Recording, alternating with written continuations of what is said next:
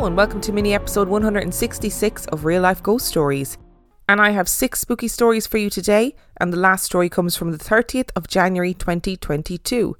And story number 1 comes from Anonymous. My family has always struggled with spirits. We have always had a strange connection to the dead and it was never fun. A personal experience I've had with a spirit, demon, I don't know what it was, but it was evil.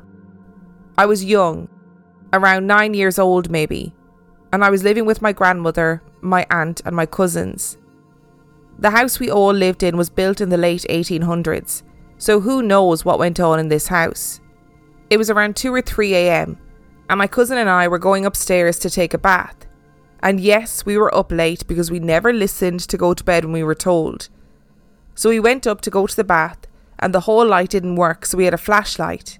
We were walking up the steps and we looked and saw a very tall black shadow. Well, at least I saw it. I guess my cousin didn't. I started to freak out. And we never ended up having a bath. But that's not even the worst part of it. I went to go to sleep and I was laying down almost asleep.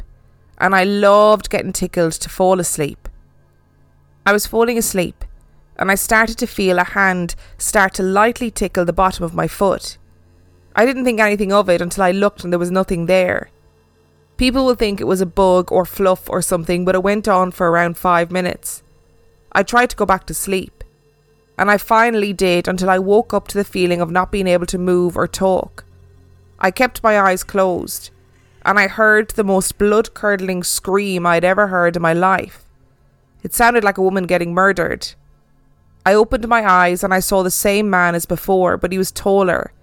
He had a top hat and a coat on. I closed my eyes and started trying to move parts of my body to fully gain consciousness and be able to move. I woke up my aunt and told her that I saw a man. And then out of nowhere, the TV started making the worst noise. It started freaking out. The whole screen went grey and fuzzy. Then it stopped, just out of the blue. I know a lot of people won't believe me, and I understand why you wouldn't. But I'm telling you, this actually happened. And I'm still living in the same house this took place in. And I still see things all around the house. Especially shadows.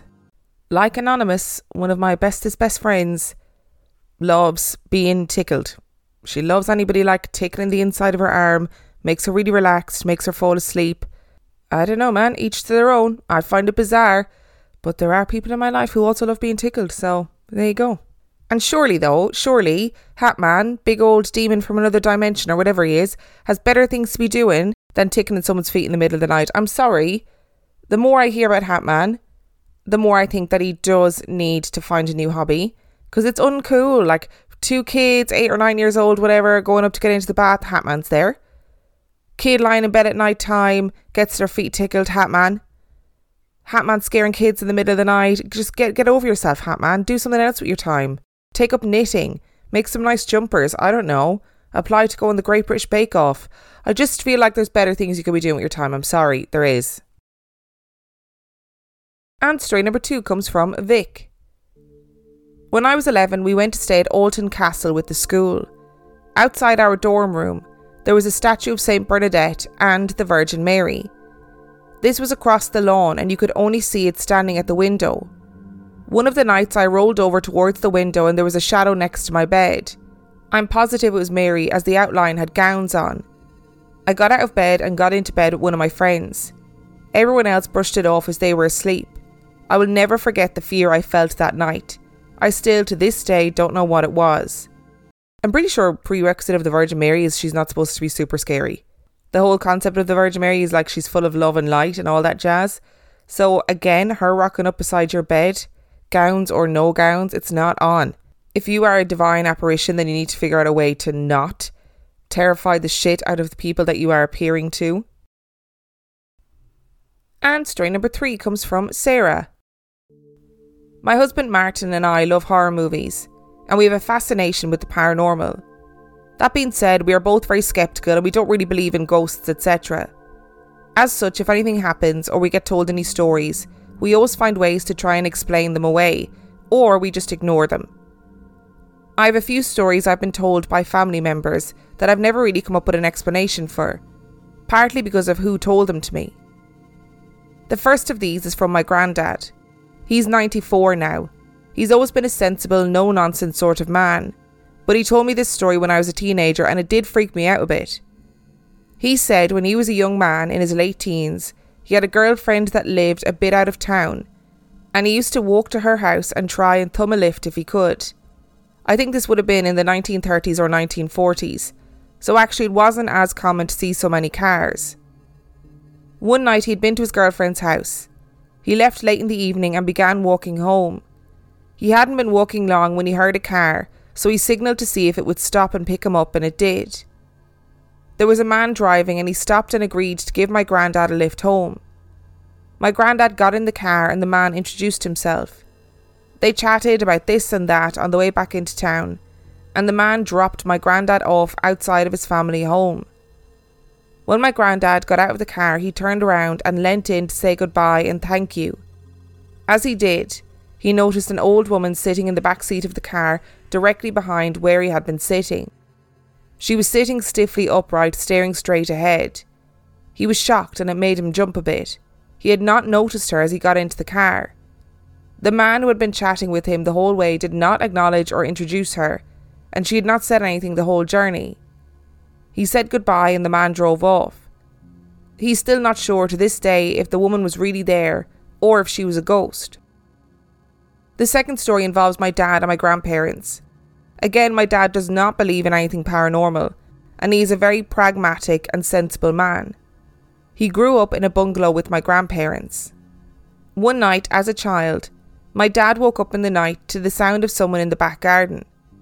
He says that he could hear someone walking around on the path in what sounded like hobnail boots, and it sounded like they were tearing up wads of grass every now and then.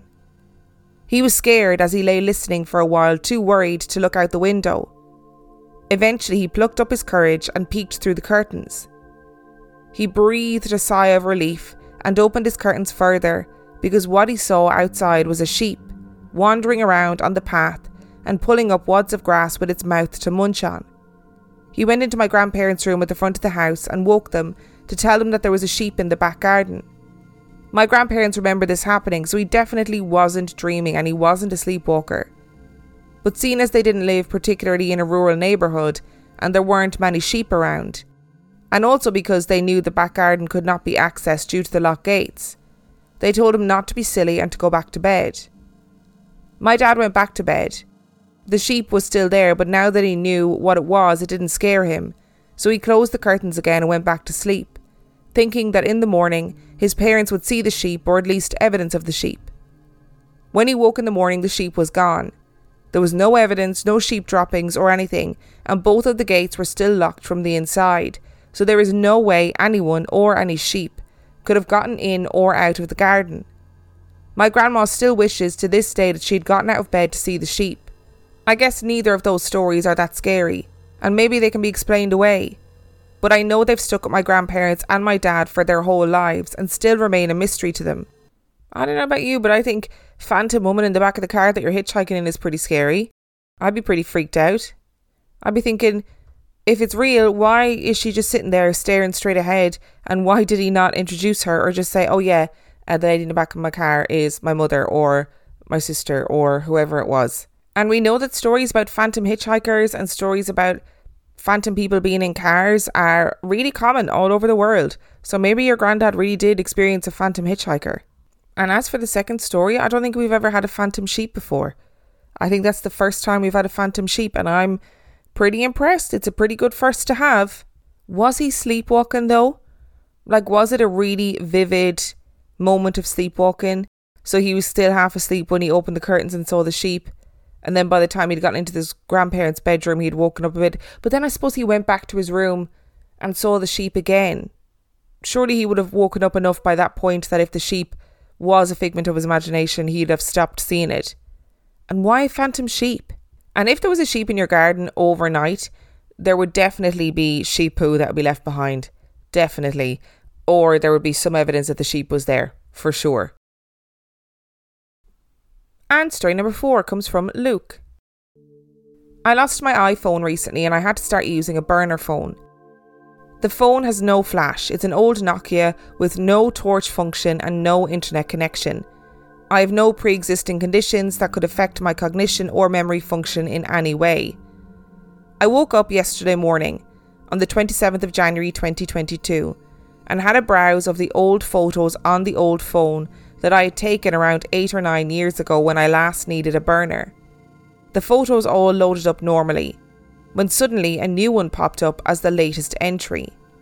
It was a photo of my bedroom taken from what seems to be around my eye line in the bed. What's strangest about this is there is a bright flash on the duvet cover that emanates from the direction of the camera. This bright light even danced across the curtains at the far side of the room. Confused, I decided to look at the timestamp of the photo. I finally managed to find a sub-menu that showed me this information. The date, the 1st of January 2010. The time, midnight exactly. I knew the photo was strange because it had my new duvet cover in it.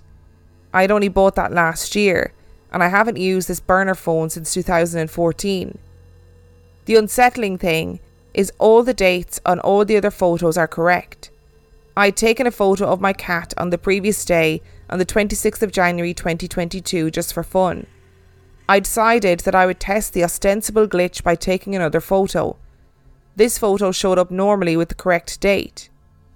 What boggles the mind, though, is that the cursed bedroom photo moved itself to the top of the list as if it were the most recent.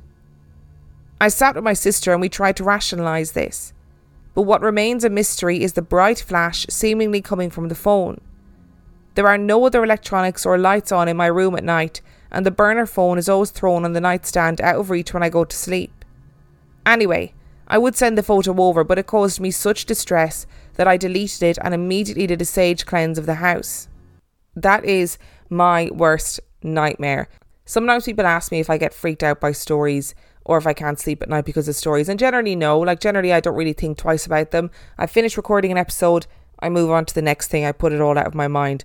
But this is the type of story that would stay with me, because the fear of waking up and having pictures of you or your bedroom that you know you didn't take on your phone scares the bejesus out of me.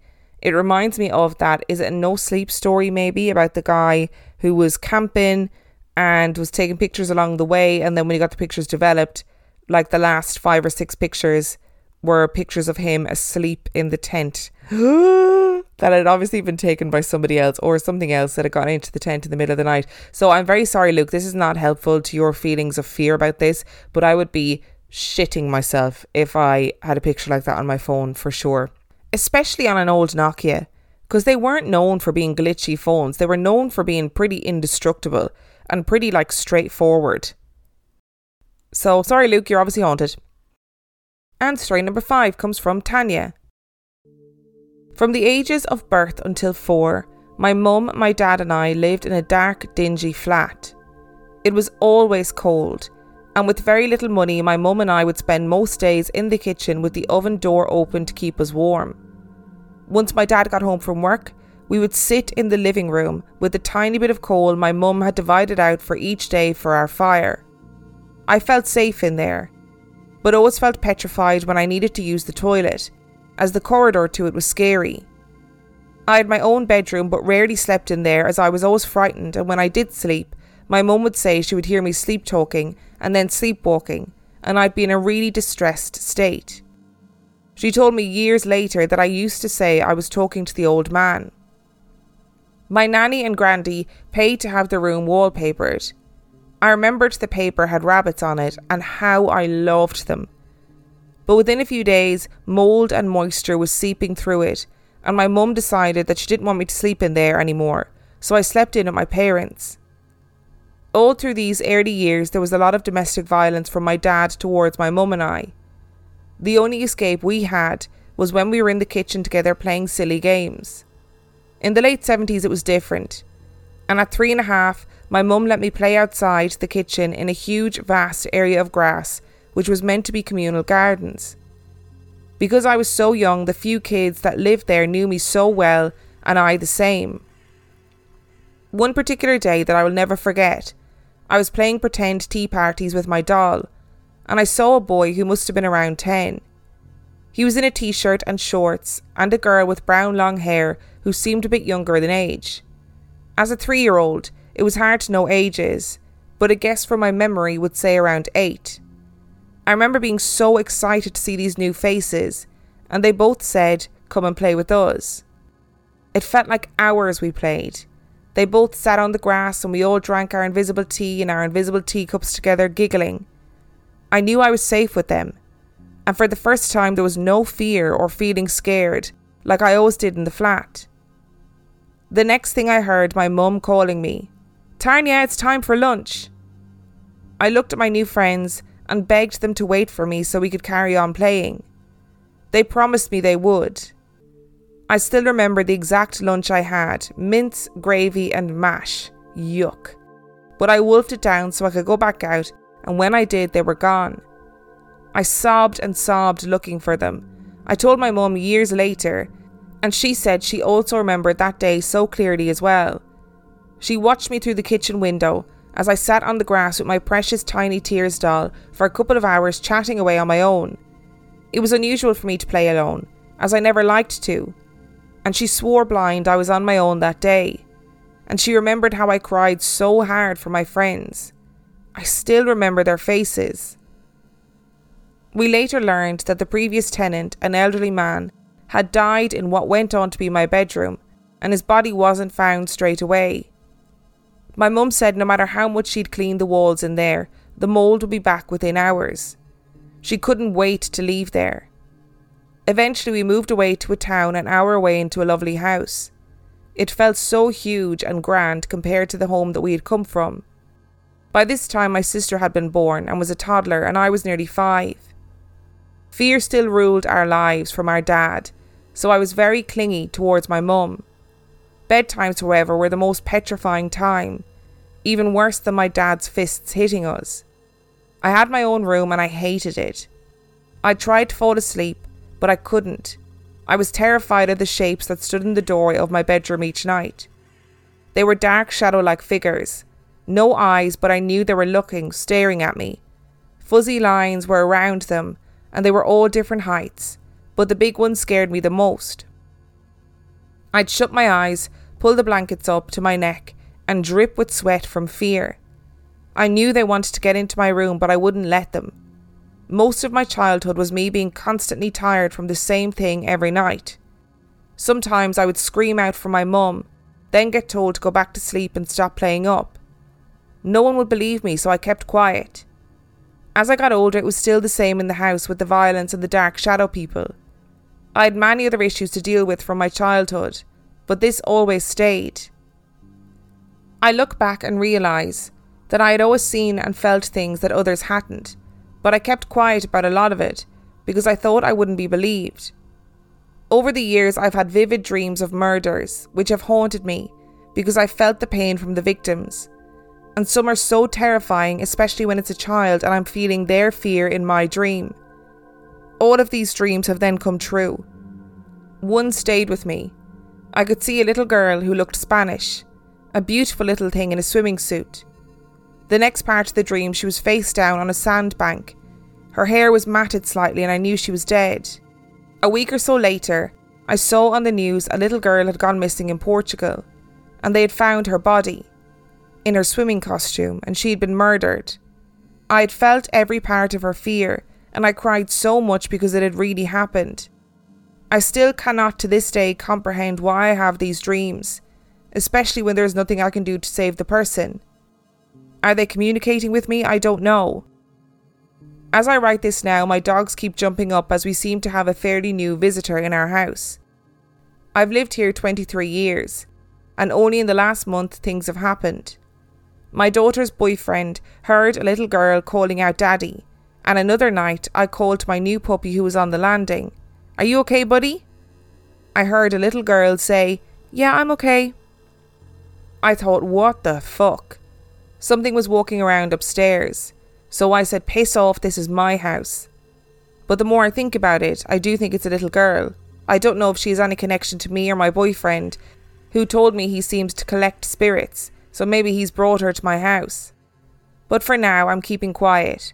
I don't mind this visitor. That just sounds horrendous. Like, to be living in fear already because of domestic violence in the household, and then to go to bed at night time and still be living in fear. It's just so unfair. It's so unfair for a child. I mean, we already know that kids can see imaginary friends, right? We already know that. We've established it. We're taking it as fact at this point that kids can just see dead kids and we think of them as imaginary friends, and we're all okay with that. We're cool with it. The dreams bit is really scary though. Like, really scary. And I don't know what you'd do with that power, that ability either.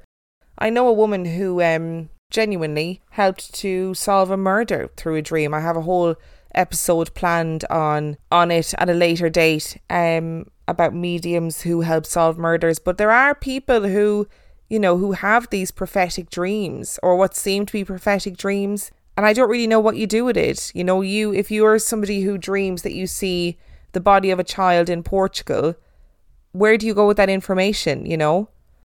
And story number 6 comes from Hannah.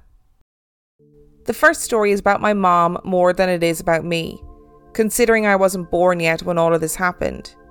I think this story is less ghostly or scary and more comforting. All of these events took place in the mid-90s. My mom used to have a friend called Susan, and they were best friends. Susan had an older sister called Sam.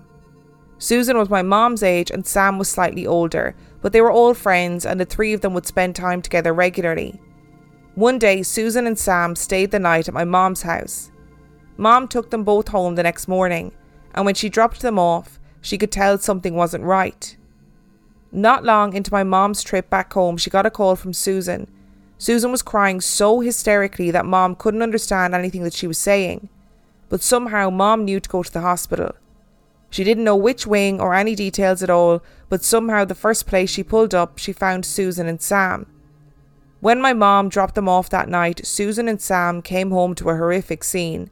Their father had shot their mother and then turned the gun on himself. Some years later, tragically, Susan passed away in a car accident around the age of 18 or 19. My mom has this picture of her and Susan laying on the floor with their heads together. And every time Mom tells me a story about Susan, I think of this picture. Around the year of 2005, a year or two after Susan had passed away, before smartphones were huge, I might add, before you could electronically connect your smartphone to a printer to print out a photo, Mom was at home one day, as she frequently worked from home when I was a newborn, and her printer started making noises. When my mom went over to the printer, the photo of her and Susan was printing out. I'll also add the original photo was never on a digital camera or a cell phone. It was taken on a film camera, and the picture was developed, and the film camera was broken. There is no logical reason why this picture could have ever been on any digital device of any kind, let alone printing from an at-home office printer.